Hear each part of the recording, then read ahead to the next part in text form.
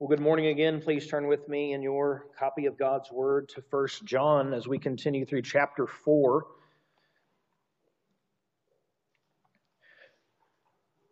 We'll look together this morning at verses 13 through 18.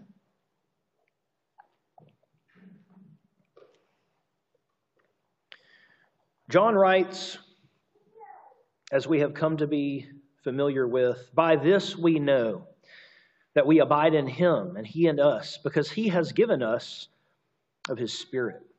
We have seen and testified that the Father has sent His Son to be the Savior of the world. Whoever confesses that Jesus is the Son of God, God abides in Him and He in God. So we have come to know and to believe the love that God has for us. God is love, and whoever abides in love abides in God, and God abides in him. By this is love perfected with us, so that we may have confidence for the day of judgment. Because as He is, so also are we in this world. There is no fear in love, but perfect love casts out fear. For fear has to do with punishment, and whoever fears has not been perfected in love." Partly because this falls in a large run-on section, and if you look at probably in your copy of the text of Scripture, it probably looks like a big run-on section, and probably the last chapter does too. Partly because it's in this big run-on section, and partly because I can't preach the whole section at once, or we'd be here all day, or everyone would be sleeping. And partly because this passage does seem to lack a singular theme, despite building towards, I think, a climax of sorts. I've chosen not to distill a main point. It seems to me that would be very contrived. It would be a very long run-on sentence that no one would remember. It would not be helpful. And my deepest fear is that people don't remember my main points anyways, even when I do try to make them short. And so certainly trying to distill one singular main point of this section, I just don't think it's going to happen, and so I'm not going to try. However, if it has been lost on you up until this point, going through this letter, perhaps now is as good a time as any to clarify or point out the repetition in 1 John. The repetition. You likely even heard that, felt that in the reading. The section itself contains repetition. The whole letter contains repetition. And in fact, this section repeats many of at least, the themes that we've already seen in 1 John. Loving one another, God being love, Jesus being sent as the Savior, abiding, the Spirit. It's like, oh wow. It's like we've heard about all these things. Now, it is one thing to read a repetitious letter as a first century audience. It's quite another to preach a repetitious letter to the same group of people every week. I would be lying if there were times when preparing some of these sermons, I've thought, I hope that they forgot the sermon from 2 weeks ago, because a lot of the same stuff shows back up here, and I don't want people getting tired of it. But here's the thing. In the providence of God, John wrote this repetitious circular letter to this different audiences, this community. And in that exact same providence, we find ourselves here at a different point of the redemptive timeline going through the exact same letter. It is not an accident of fortune that these themes keep staring us in the face in this cultural moment, in your family moment, in our church moment, in your professional moment, whatever the case may be. Repetition is perhaps the greatest indicator of emphasis within the New Testament. Clearly, these things are being emphasized. Clearly, they're being emphasized for us here on November 12th, for a very specific reason. What is that reason? Why do we keep hearing these same themes now? How is this a timely word? I leave that for you to discern. But having said that, John gives us another "by this we know." By this we know. By this we know that we abide in him and he in us, because he has given us of the Spirit. Now, like we discussed back in chapter 3:24 and in 2:20, the Spirit plays an extremely important role in confirming our faith, not in the abstract, okay? Not so much a feeling that we're waiting on, but for John, the Spirit plays an instrumental role in confirming our faith, because it is the Spirit who testifies and justifies, confirms our deep-seated conviction that Jesus is the Messiah who has come in the flesh. The people who have gone out from them claim to have the Spirit too. And so if claiming to have the Spirit boils down to having a certain feeling, there isn't going to be a lot of confidence here. But if having the Spirit boils down to being confirmed in the deep-seated conviction that Jesus Christ is the Messiah and that he has come, then all of a sudden we have some reasons for confidence. By this we can know. Not by I feel this or I think this, but because the Spirit testifies to me that Jesus Christ has come in the flesh. He says, and we have seen and testified that the Father has sent his Son to be the Savior of the world. So here, John's language is reminiscent of the prologue, where he talks about himself and others as eyewitnesses to the life of Jesus. And then he reminds us the full scope of Christ coming in the flesh. Okay? God did not become incarnate to just become God in a bod and get an extra set of properties or something. He came on a rescue mission. He came on a mission to deliver. And so to say that the Messiah has come, that's loaded. It means more than merely God took on flesh. He took on flesh within the context of a larger purpose that he accomplished. It says that he is the Savior of the world. He sent his Son to be the Savior of the world. Now, if you recall back in chapter 2, verse 2,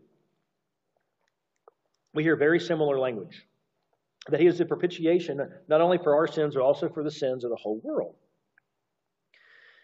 And what I am suggesting here, just like I suggested then, is not that John is saying, unlike contrary to our universalist friends, that every single person has Christ as their Savior and are walking in the light. Okay? Or that everyone eventually will have Jesus as Savior. I don't think that's what John's saying at all. Instead, John is making a statement about the exclusivity of the saving work of Christ. It's a statement about the exclusivity of the gospel. And so let me reuse the illustration I used last time that I'm hoping everyone forgot. And so, suppose I say Joe Biden is the President of the United States of America. The fact that someone moans or groans after I say that, the fact that someone does not like Joe Biden, did not vote for Joe Biden, thought the election was shady, all that's irrelevant, because guess what? He's the president. That's it. He's the president. And the person who thinks that there's another president who can carry out presidential duties, that person's just mistaken. Okay, there isn't another president. Joe Biden is a president, and he's the only one. He is the president. Similarly, God has created a world that has been broken by sin and rebellion. And he has appointed a Savior, his Son, who has come in the flesh to be the Savior of the world God made. He's the only one. He is the only Savior on offer. But not a Savior anywhere else. Acts 4. Remember what Peter says? There's no one else. There's no other name under heaven given among men by which we must be saved. By which we must be saved. No one comes to God but through Christ. And thankfully, this saving, it's not distant. It's not transactional. It's not merely getting out of a line, going to hell, getting into a line, going to heaven. No. It's far, far better than that. Whoever confesses, verse 15, that Jesus is the Son of God, God abides in him and he in God. There is a mutual abiding that happens between us and the God of the universe. I don't know exactly how to explain it, but if you've been around for the Sunday school series, I'm saying that there's something very robust here going on. I don't know, I can't totally get my hands around it, and it is a bit mysterious. But God is with and in us. He is with and in us, and we are abiding in, remaining in God. We are commanded to do so, yes, but there is also a sense in which there just is a reality that we are.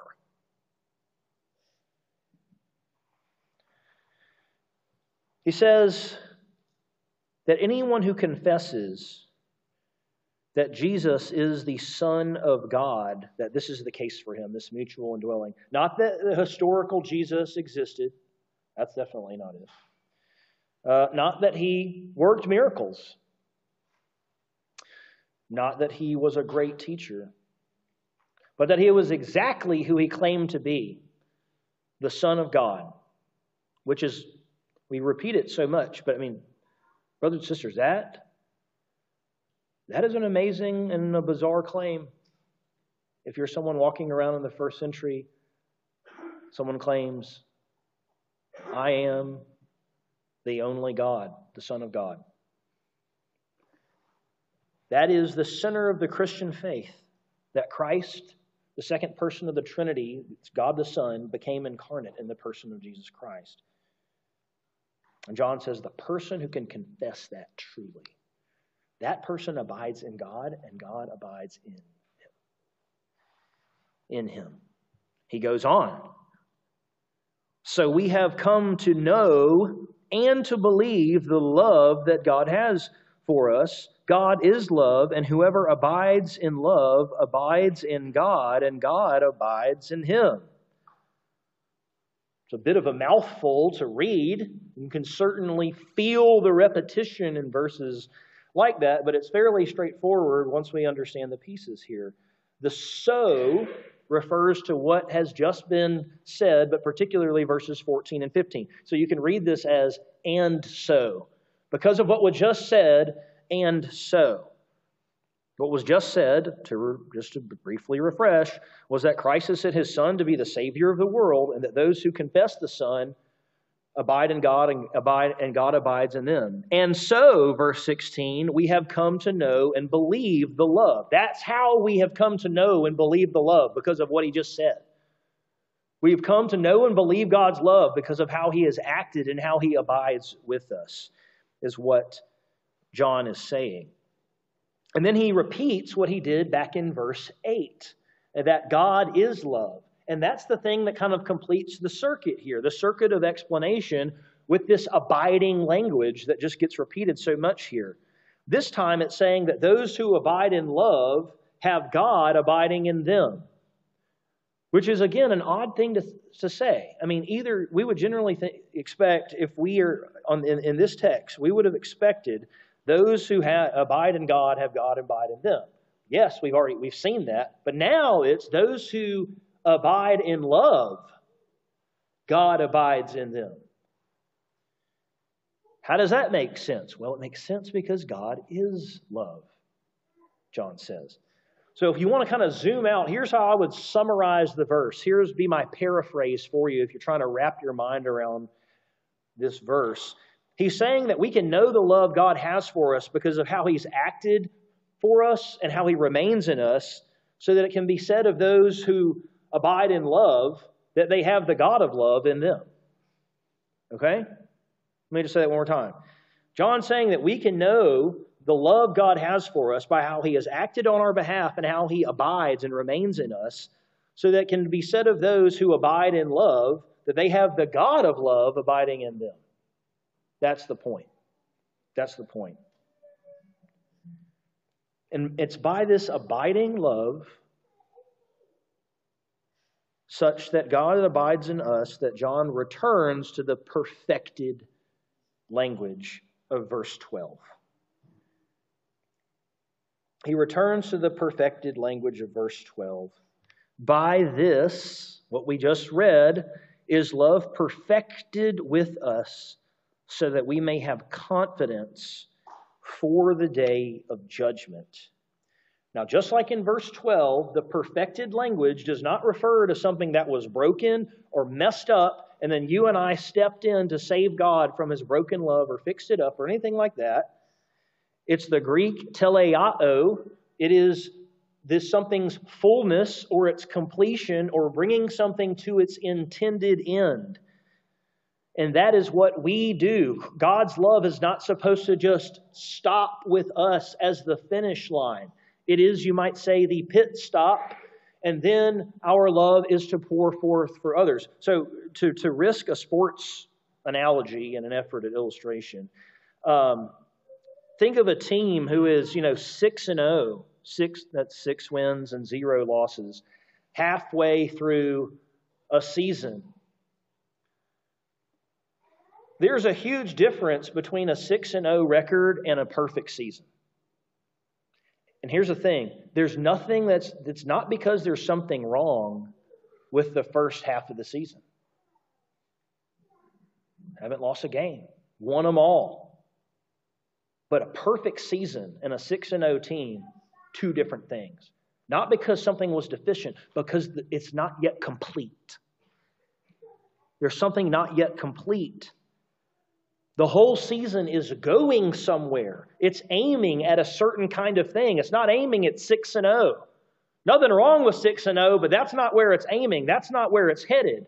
It's aiming towards a kind of completion, a championship of some kind, a culmination of a flawless season. And so similarly, God's love reaches its intended end, its fullness, when we abide in love, and God's love in us produces love for one another. And now, John says that the particular manner of love being perfected, brought to completion in us, has an important residual effect. And that is, it causes us to have confidence in the judgment. This perfected love gives us confidence in the judgment, and then we get a very cryptic explanatory phrase, a very strange phrase in the second half of verse 17. By this love is perfected with us, so that we may have confidence for the day of judgment, because as He is, so also are we in this world. Whoo! The Greek literally reads, because just as that one is, we also are in this world.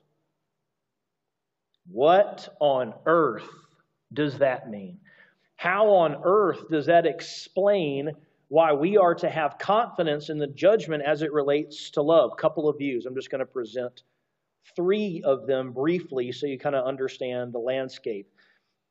The first view here, which is almost impossible to even make sense of given how the ESV is translated if you're not looking at the Greek, is saying that Christ, what it's talking about Christ, and it's saying that Christ had a certain characteristic on earth, and that while He was in this world, and that He retained that characteristic when He went to heaven so that He can still be an example for believers. That's what it's talking about. So the He is referencing Christ. It's talking about something that He had in the world as a pattern. He still has as a pattern. So He is an example in His character, His confidence for believers. I think there are a lot of things wrong with this suggestion. I almost think it's totally incoherent. But let me just say, the thing that I think is the dagger in the heart of this one is that there's nothing in this particular verse that is pointing back to the past. The focus seems to be on what He is. He is, of course, the ESV's rendering of that one. He is, not He was. It's not saying Christ used to be something and we're to do that thing. There are other places in Scripture that say that, okay? But that's not what it says here. It says, as He is, so we are in this world. This one for me, because of that, is just kind of dead on arrival. Because it's talking about something in Christ's past, you might say, as opposed to something that's primarily a present reality. The second one is far better, far an improvement here. It's that belief. It takes up the children of God theme in 1 John. And it says, here's what's being said here. It's saying believers are children of God just as Christ is the Son of God. And because Christ is the judge, believers don't have to fear judgment. Okay? This is a much, much better explanation. It avoids the difficulty of the first criticism because while Christ was the Son of God, importantly, He is and continues to be the Son of God. It draws this neat link between God, the Son, and then us being sons and daughters of God, children of God, 1 John 3:1. And they're both in the present tense. So this is a much better explanation.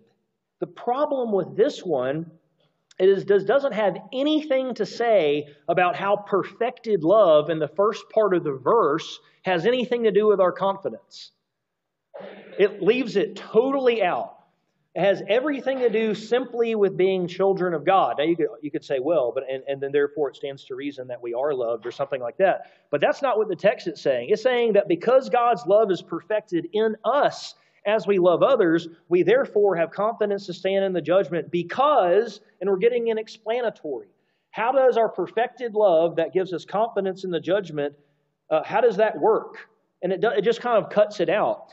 Furthermore, you might think that in John's language, it isn't Christ who's the judge. Not that that's theologically wrong necessarily, but John 8:50 says this, "Yet I do not seek my own glory. There is one who seeks it," Jesus is talking, "and He is the judge." He is the judge. And so this is my kind of even day of the week interpretation.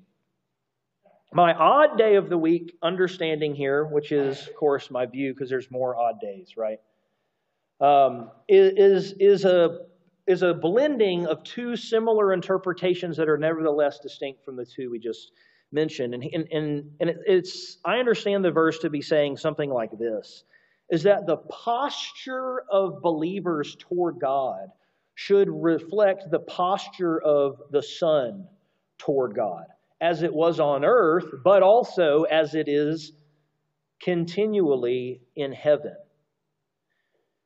This is why we read two sections from the farewell discourse, and we talked about the Son being in the Father, and the Father being in the Son, and this kind of love that unites and that is within in some way that we can't understand. I think that's what's going on here. I think that is the best, it represents my best effort to say what's going on here. So here would be my paraphrase of the verse. In this world, we can have confidence in approaching the judgment because as the Son is in the Father's love, so are we, as our love for one another completes His love. Okay? In this world, we can have confidence in approaching the judgment because as the Son is in the Father's love, so are we. This is that abiding language that we just heard about. As we love one another, and it completes love. So we have being in God, like the Son, is the ultimate reason for our confidence. But loving one another is how we have knowledge that we are in God in the first place. Being in God like the Son and God in us is our ultimate foundation for confidence. But loving one another is the reason we have in John's language here for thinking that we're in God in the first place. And if we are, then we can have ultimate confidence before the judge. That's what John seems to be saying in an admittedly very difficult verse. But he doubles down on it in verse 18, another verse that many, many people have heard. It is beautiful in one sense. There is no fear in love, but perfect love casts out fear. For fear has to do with punishment, and whoever fears has not yet been perfected in love. John's saying that when God's love for us and in us has grown to full maturity, it's impossible to fear judgment before Him.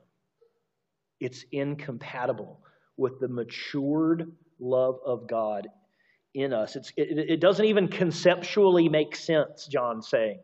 right? So like imagine a single guy in college going to a sorority fraternity mixer or something, and the single man, he's concerned that he might not be considered a bachelor when he shows up to the party. They might not consider him a bachelor. You might think that someone who is a single man, worried about whether or not he qualifies as a bachelor, doesn't exactly understand the concepts involved, or he wouldn't have the question to begin with. You might think that he has a malformed understanding of things, and in fact, he would. John is saying that God's love for us when it has reached its intended end, when it comes to full maturity, it doesn't just result in us loving others. It has this effect of us. There's no conceptual space left to fear God, to fear the judgment of God. The nature of God's love and it being perfected in us casts out fear. Let me give you an illustration. I think for some people that's a difficult one to land. So let me give you hopefully an illustration that will help. I seem to be using my children in my illustrations here recently, but hopefully one day they'll forgive me. But I tell my son, Will, that I love him all the time. I tell him that I am proud of him all the time. I write notes in his lunchbox that I pack every day, tell him that I'm pumped to be his dad.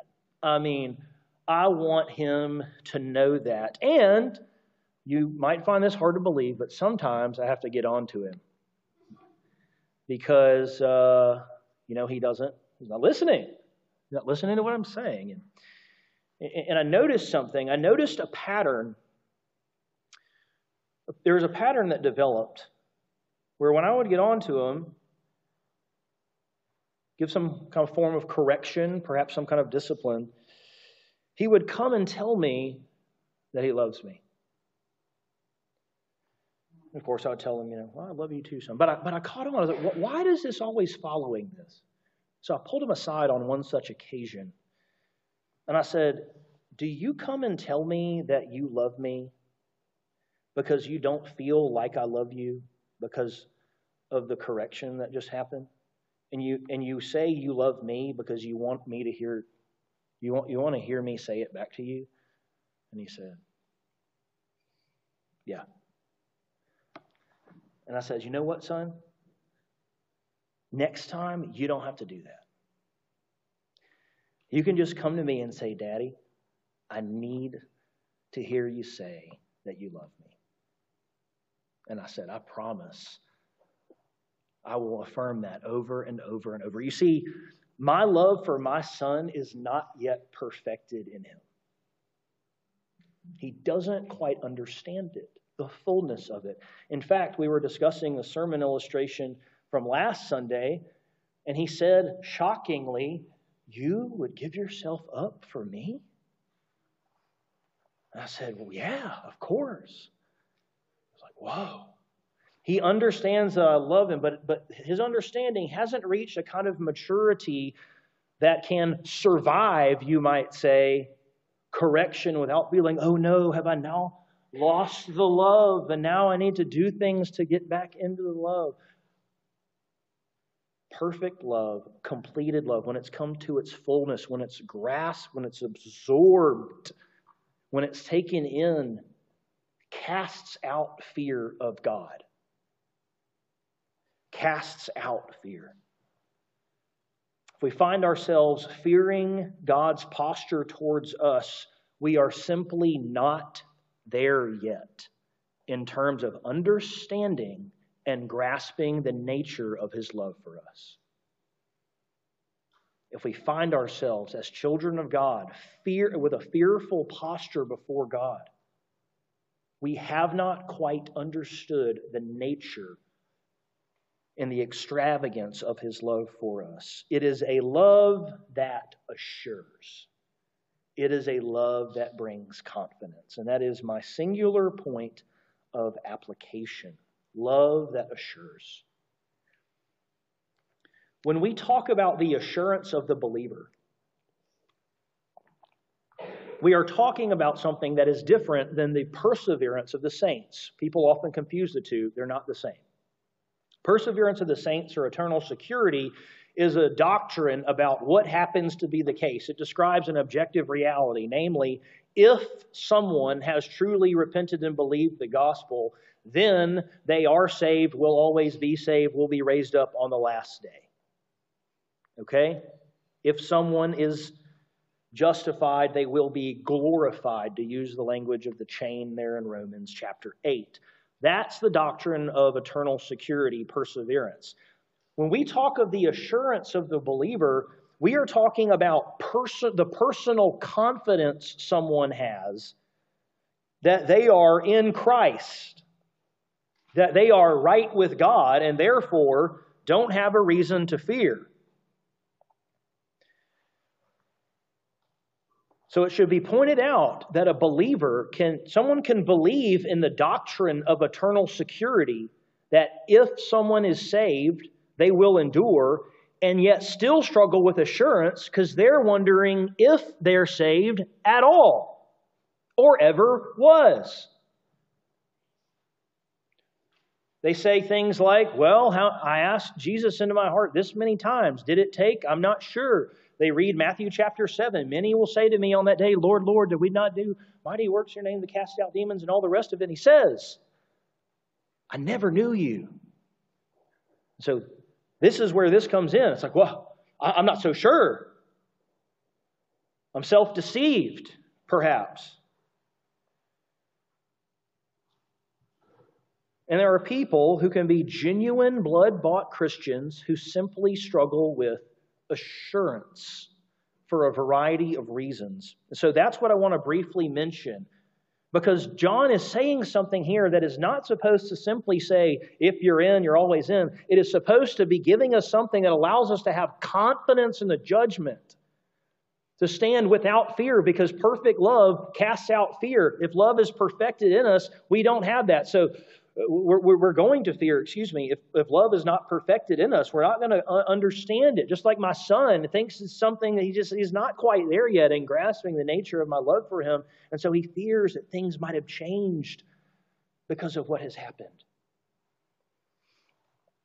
Both the Canons of Dort and the Westminster Confession of Faith give three reasons, and they're giving three reasons because the Bible gives essentially three categorical reasons for assurance, for personal confidence before God. And I want to walk through those three things very briefly. The first source or form of assurance before God, such that we do not have fear before Him, is faith in the promises of God. Having faith in the promises of God. This is the first level where doubt can break in. This is the first tier. I'm not sure I trust God to fulfill His promises in me as a child of God. And if this is you, you need to ask yourself, why? Why exactly? And at this level, you're going to get two answers within your own heart from other people. There are kind of two primary hurdles. One is a low view of Scripture, a low view of the Bible. There are scores of people who struggle with assurance because their doctrine of feelings is better developed than their doctrine of the Word. Why is that?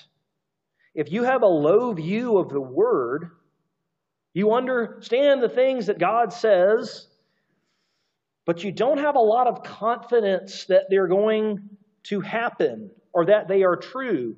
If that's the case, you're definitely not going to have assurance. You're definitely not going to have assurance. If you have a low view of the Word of God, because it's the Word of God that contains the promises of God. So that's one level. Someone can go wonky right here. I have a low view of God's Word. My doctrine of the Word is lame. Therefore, I struggle with assurance. Of course you're going to struggle with assurance. You have a low view of the Word. The second tier is this, that someone's understanding of God is distorted because of their own experiences with their father, with their authority figures, broken promises, manipulation, not being there for you, potentially abuse. And all those things get projected onto God. I was talking with a young man just within the last week who said, everyone knows that you learn about God by your parents. And I told him, I was like, yeah, as a pastor, I can tell you, that doesn't work very well for many people.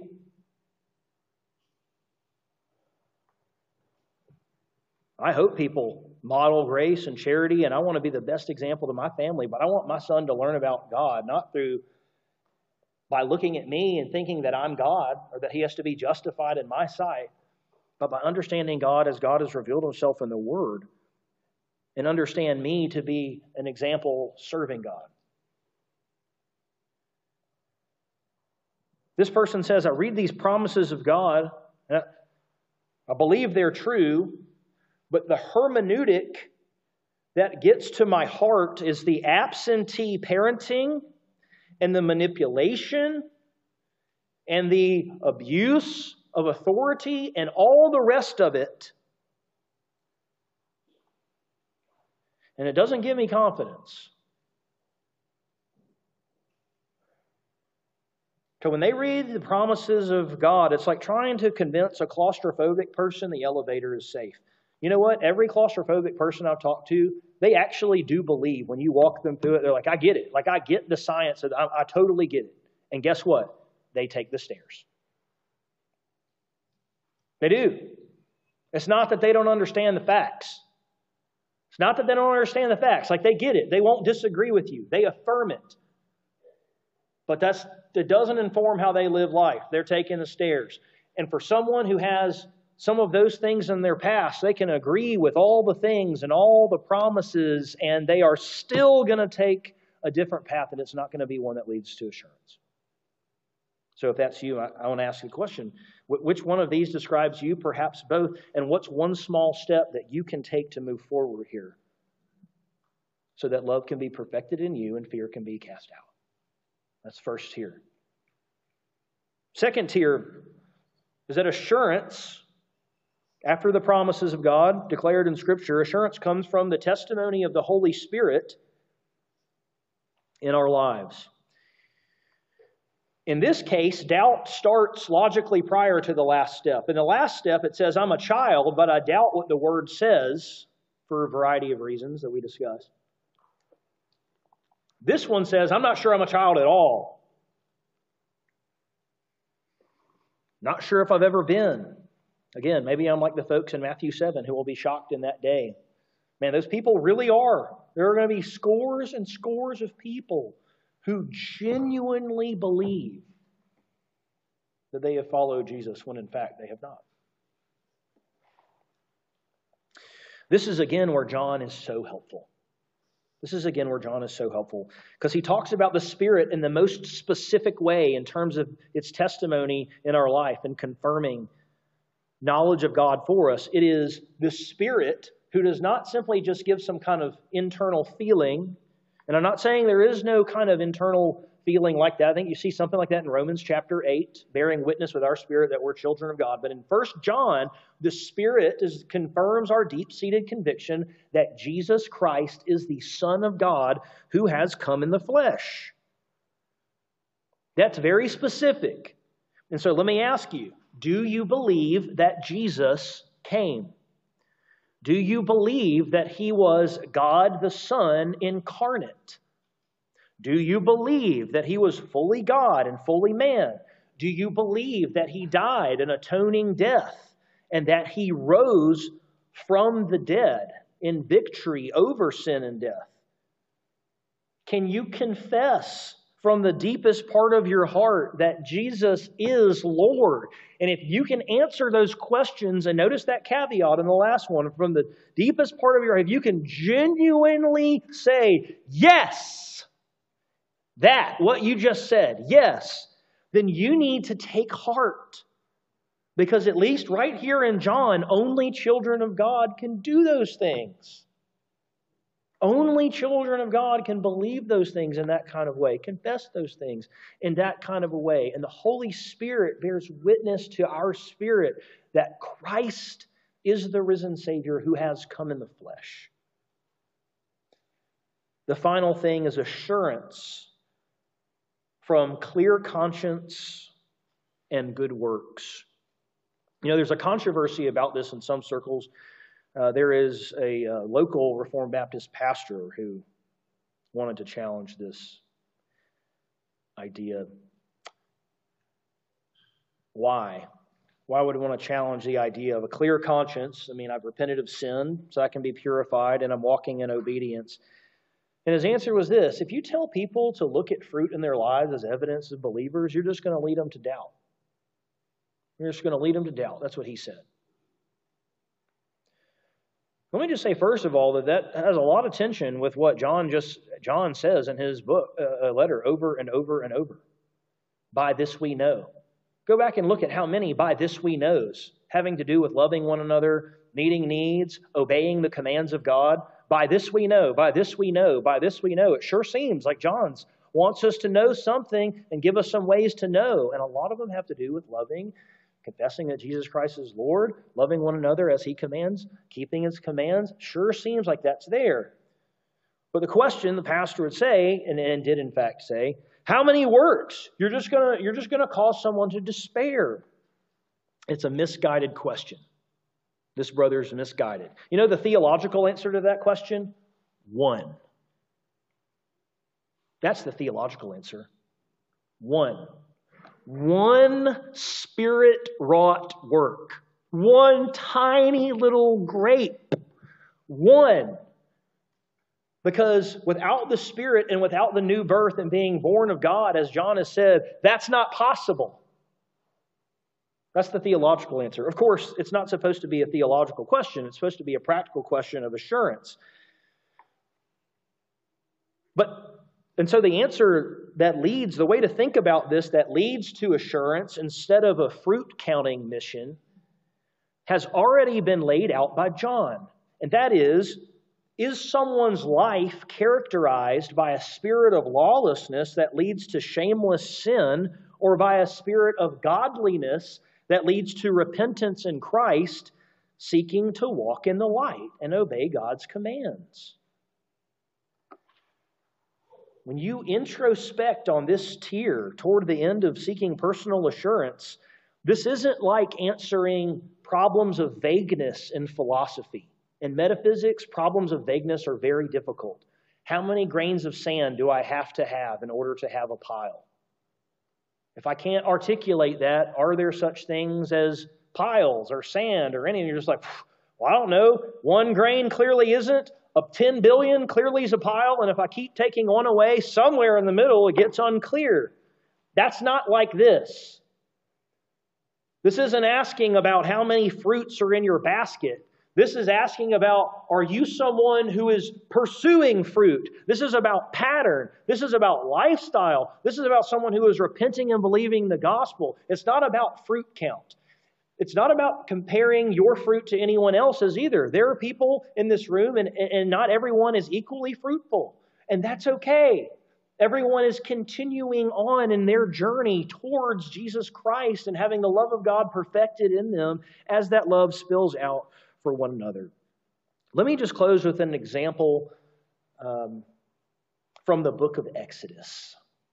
From the book of Exodus. I want you to imagine that you were in one of those houses that had the blood of the Lamb on your doorpost on that dreadful night.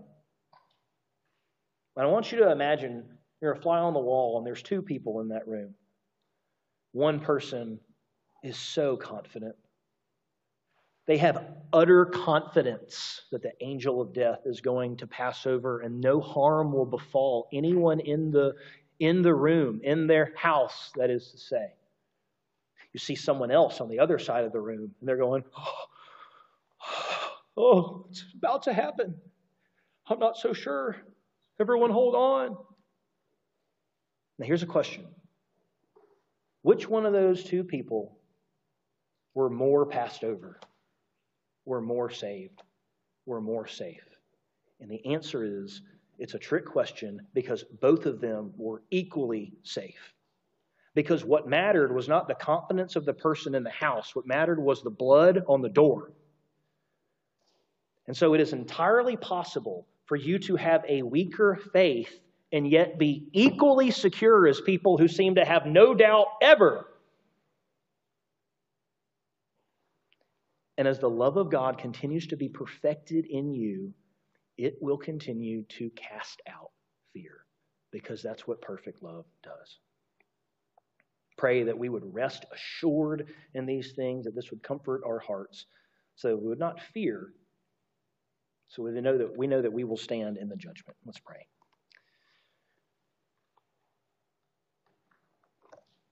God, we are thankful not just for salvation, but for confidence in it. Confidence that can give our souls rest and shape our lives. We pray that whether it's the promises of God, the Holy Spirit,